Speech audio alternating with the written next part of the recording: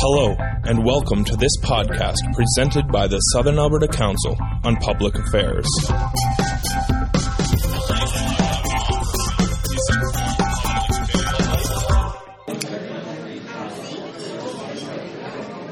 Ladies and gentlemen, welcome to the November 1st meeting of SACPA. We're always glad to see such a nice crowd out, and especially the sun out today, I think.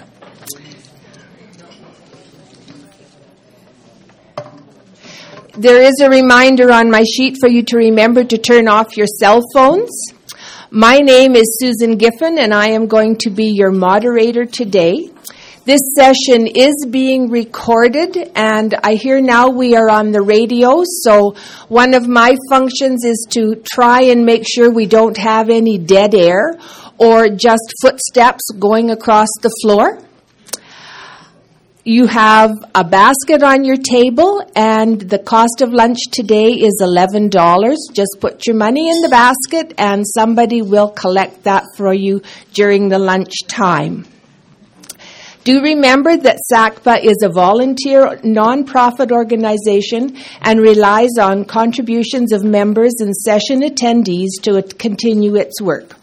Memberships are available from Lisa, sitting here over in the corner. And I'd like to thank our partners, the University of Lethbridge, for support and distribution of notices, Country Kitchen Catering for a great lunch, the Shaw TV for broadcasting, and they are on Sundays at 4:30, and the Lethbridge Media for covering SACPA events. Now, Ted is going to speak for 25 to 30 minutes. Then we will have lunch. You will chat at your tables about what he has had to say, and then we will have another half hour of question and answer. And I would at this time now like to introduce Ted Haney to you, although he's probably not unknown to many in the audience since he was born and raised in Picture Butte. He has worked in the cattle industry for very many years, and I know we have spoken here before when the cattle industry was in upheaval during the BSE crisis. So on September 27th, nearly 2 weeks after E. coli alarm bells first sounded in the Canadian Food Inspection Agency, operations were suspended at XL Foods in Brooks. 2,000 plus products of potentially contaminated beef was recalled. XL Foods is a privately held Alberta corporation, although we do now know that company is in the process of being sold and at this point is under new management. And it is one of the largest employers in southern Alberta. The suspension of XL Foods and the massive recall has created much controversy. People are really asking a lot of questions about the safety of their beef and what's going on. And they wonder, and I'm sure it's in the cattle industry who wonders more than anybody, if this is just U.S.-Canadian border politics. So Ted, I'll call on you now. Ted was raised on a mixed farm in the Picture Butte area, as I said, and he has a Bachelor of Science in Agriculture from the University of Alberta in 1982, a Master of Science in 1991. Ted managed the Canada Beef Export Federation for 20 years, and this organization was established by the Canadian cattle and beef industry to expand export markets. And I know that Ted does a lot of traveling to Asia, Mexico, to help that along. So please welcome Ted Haney.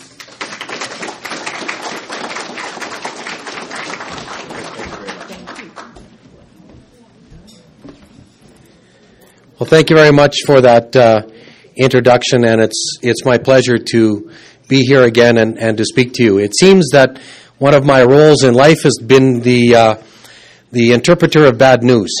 If there's BSE, then I'd be called down to ask about to describe exactly how this bad news is going to affect us and what the route out of this bad news would be. And here it is, E. coli 015787, the suspension of operations at XL Foods, and I've been invited back again. So it's kind of the bad news bear. That said, this is very much a mixed story. When I was asked to come and speak, the ownership of XL was in place. The plant was not operating. There was very little information coming from the company.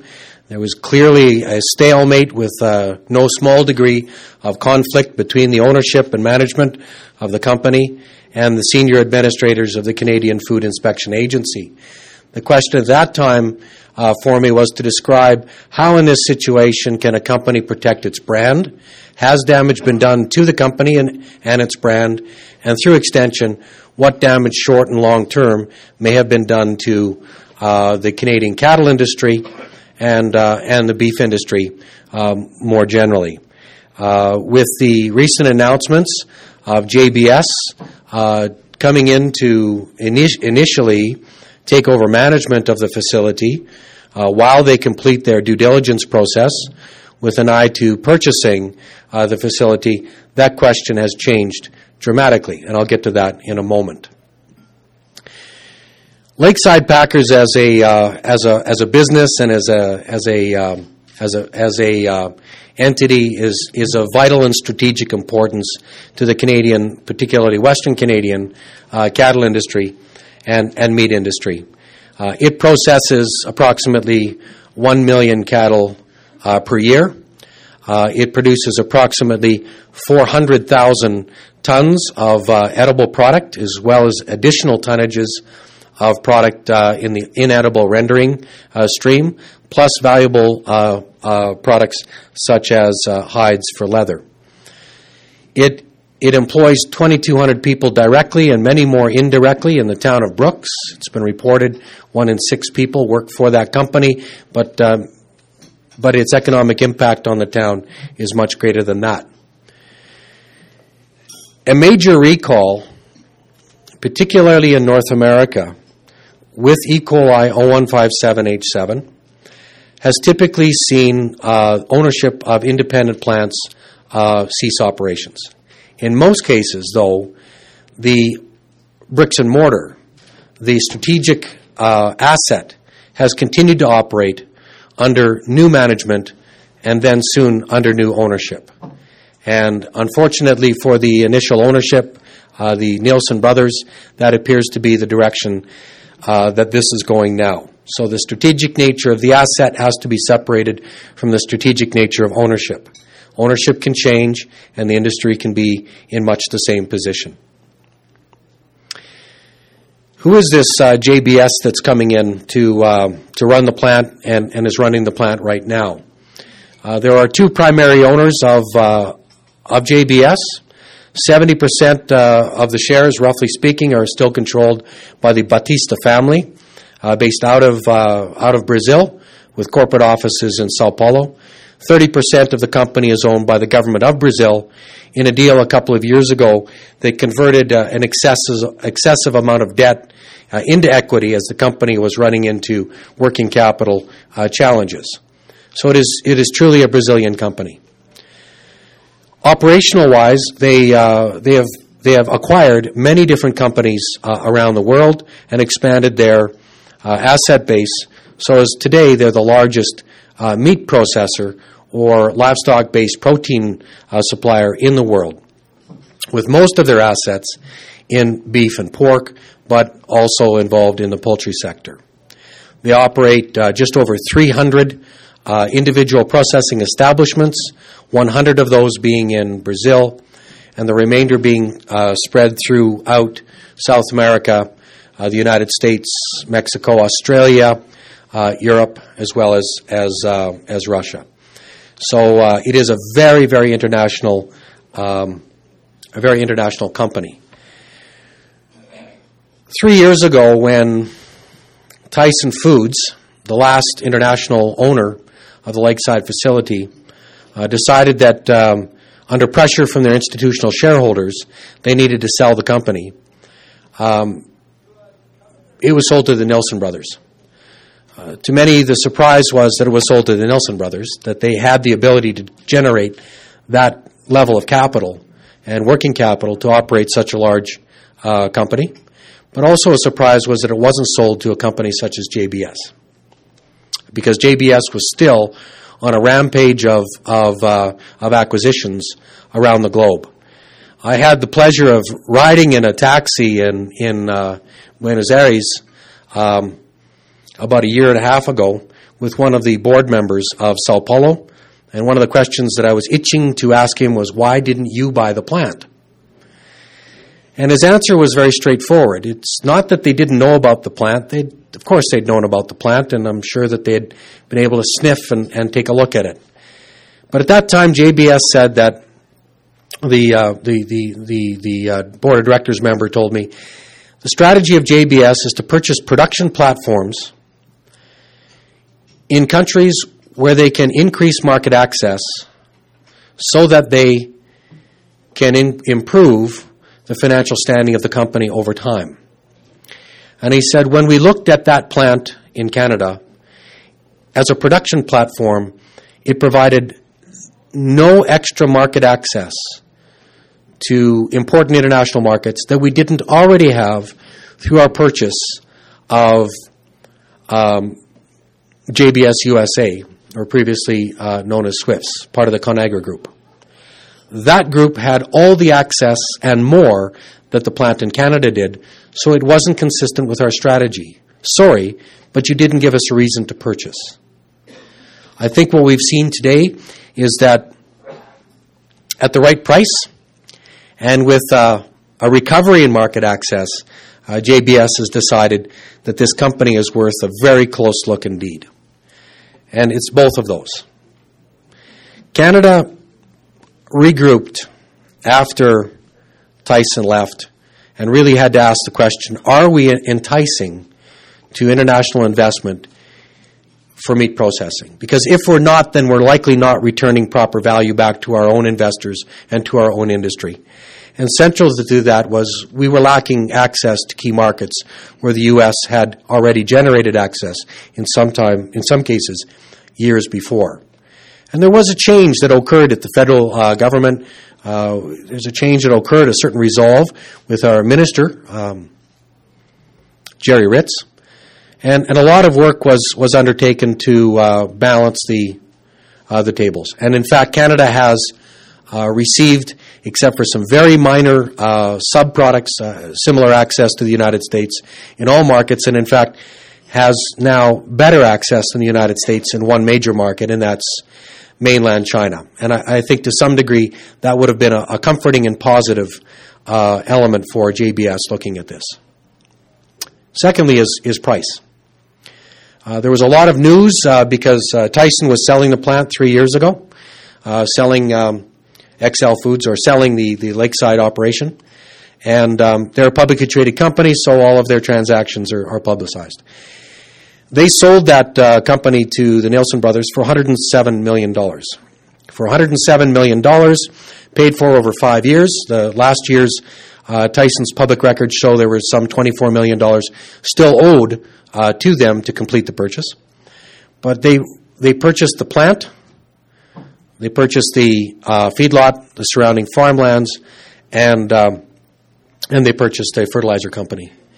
JBS purchased all of those assets, minus the fertilizer company, but they also received 2 packing plants in the United States, one of which that's still operating, and they received all the remaining assets of XL Foods, which includes a food service processing plant in Edmonton and 3 establishments that are not currently operating in Calgary. And I believe also they are able to receive the operation that is not operating in Moose Jaw. While they may not be operating, there's significant value in the land holdings. So the entry price for the reported $100 million for all of those assets really does decrease the cost to JBS. I've been asked the question, is that right or is that wrong? And the real answer is it just is. The Nielsen brothers have said before they enjoyed watching the news when companies were in deep difficulty from a financial perspective or bankrupt, because that always represented to them the opportunity to buy assets at a steep discount. And so the reality is JBS has very much done the same thing. While the tables are turned, it's the same kind of transaction. So I think everybody at a fundamental level, has to feel fairly good about this. Some people have expressed concern that that Lakeside is now in foreign hands again, and I've been asked to give a couple of comments about that. To me, I've always been confused. Canadians work hard to seek foreign investment. We scour the world. We ask our governments to scour the world, and companies reach out to potential investors around the world in order to add financial strengths to develop our industries, whether that's energy or even in meat processing. If we go back to the Lakeside facility when it was owned by Canadians, the Altwasser Group, before, they would never have enough, they never had enough capital or enough working capital to be able to finish building the plant. They processed cattle and they shipped sides. They could never finish the fabrication, the boxed beef plant. When Tyson came in, Tyson brought the additional capital to finish that. And we became a more competitive industry as a result. Canadians, once we get those foreign assets, sometimes then we resent those foreign assets. And I think that's an inconsistency that we have to deal with. We either shut the doors to foreign investment, and we're happy with our slower pace of development, or we keep the doors open to foreign investment and we celebrate and welcome them once they're already here. I happen to believe in the second part. So I'm very pleased that JBS has come back in. JBS brings with them, again, a very international scope. I think we're going to see them, to some degree, drag our industry back into international markets, where in the last few years we've become somewhat more complacent and focusing on our domestic market. Full value for all of these plants and for our industry is only going to be achieved through selling the right muscle to the right customer in the right market every day. And not all of those are in Canada and the United States. There's a very clear long-term pricing relationship. When we sell beef to the United States, we sell it at a discount to the American suppliers who are selling in the U.S. market. They're selling to a home crowd, and we're imported beef. So we sell at a discount into the U.S. market. That doesn't put us onto a strong financial basis for long-term operating. So JBS will put us back into the Asian markets in a major way. They will put us back into Russia, a very strong presence there. They'll put us back into Latin America, and I think they may well look at assessing whether Canada has a role in the European market, even if that requires additional work in the establishment in Brooks. This is all very positive.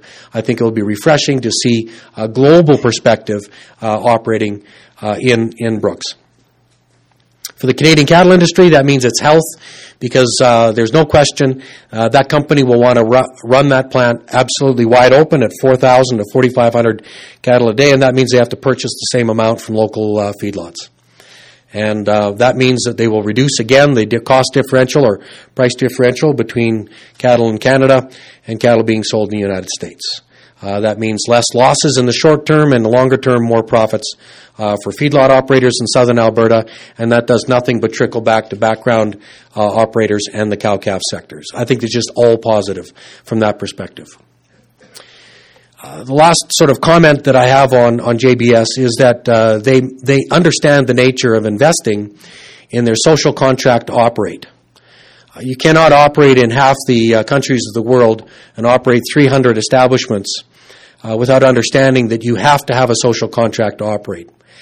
That means that regulators and consumers and companies have to trust deeply that you, the operator, the company, will operate safe, you'll operate consistently, and even though they're a privately owned company, they will operate openly. And JBS has shown themselves to do this in the United States. They've shown themselves to do this in South America and in Australia. They will show themselves to do that here in Canada as well. They're not going to give Cargill a day's rest in competing for cattle. They're going to compete hard with all the best supplies and all the best suppliers, and that's just good news for us. So, looking at a slightly larger perspective for a moment, how much damage has been done to our industry? In the short term, there have been excessive losses over the last month, almost to the day. 2 months almost to the day. There have been excessive losses in southern Alberta feedlots. These are companies that have been experiencing significant losses for most of the last year already, and this puts additional challenge on their working capital, and I think that damage is done. There's no way to get that back. The hope is to return to normal market conditions to reduce the losses and increase profits over time. On the beef side, there's been concerns, has this E. coli 0157H7 recall injured the brand of Canadian or Alberta beef in markets? And one of the things that I think we can thank ourselves for is that XL Foods itself was not a brand marketer. They were really expert commodity marketers, and so their brand was not present. Although we do know now that it was the primary supplier to Calgary Co-op, to Costco, and to Loblaws in Western Canada, primarily Superstore. In fact, it's the brands of those companies that consumers bought, and it is the brands of those companies that the consumers will buy in the future. So the real issue is, will those companies come back to purchasing beef from that facility? And the answer that I've been able to see so far quite clearly is the answer is yes, they will. A concrete facility doesn't have a brand, and it doesn't generate confidence. It's just a facility. It's the ownership and management and communications and operations of that facility that have the ability to create confidence, and I think JBS is doing it right.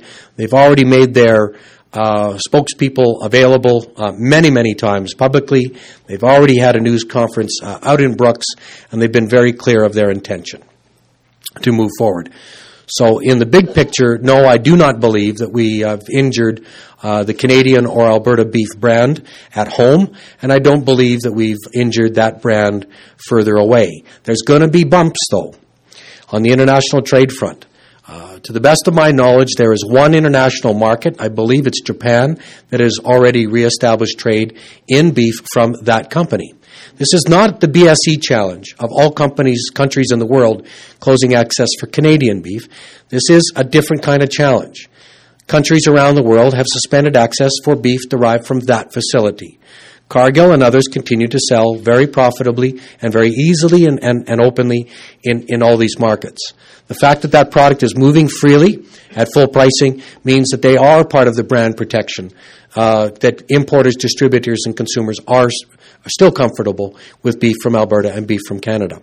So that's good news for when the regulations do open up and we're able to see product moving into the United States and other markets in Asia, in Russia, and in Latin America. Timing for when that happens, I think, is going to be a bit of a test for the relationship that foreign regulators have in the Canadian Food Inspection Agency and the confidence they have in our inspection system and those that operate it. That's very different than international buyers of beef and international consumers.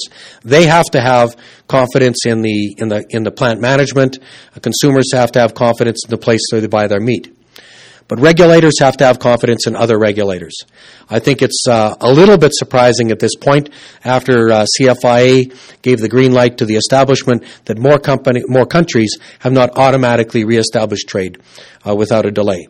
This is troubling, and I think it will have CFIA internally asking the question about the confidence that international regulators have in them, and it'll start to question the relationship that CFIA has in regulators around the world. All I can tell you is that the Canadian Food Inspection Agency does not always treat foreign regulators kind when those regulators have a problem. The Canadian Food Inspection Agency uses precautionary principles. They act swiftly, they act tough, and they don't cut anybody any slack. So I have no doubt that there's a regulator or two around the world that sees this a little bit as their opportunity to bounce the tables. Will we get back into these markets? Yes. I believe that the USDA has their own inspectors in the establishment out in Brooks this week, and they will decide on their own terms after their own inspection whether or not to reestablish trade and to allow Brooks beef to go into Lakeside product to go into the U.S., and I believe the answer to that will be yes, and it will be soon. That will allow Mexico to to make the decision to reestablish trade, and I believe then it'll start to be a bit of a wave of approvals that'll happen across Asia. Russia will be a bit more difficult. This was the E. coli problem, and the recalls became very publicized and very political in Russia. In fact, the Russian Minister of Agriculture canceled his appearance at Green Week, which is a major event in Europe. It's when Russia has their main consultations with all of their suppliers of meat products from around the world, and the Russian Minister of Agriculture canceled his presence 2 days before, and it was primarily because of this issue.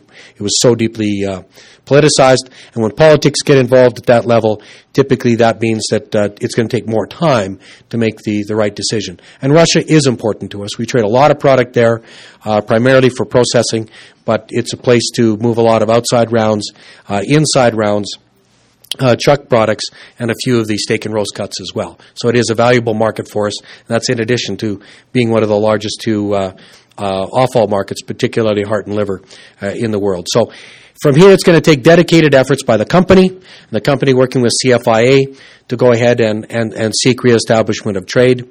I think we have to let JBS go through their 3 stages of bringing the plant back up to speed. That's number 1. They physically are going to see what does that plant look like from the inside. What deficiencies are there from a JBS perspective, and how shiny and great is the plant. So they're going to bring it up to snuff. They've been operating this week. They're slowly going to ramp it up to full production. That's 1.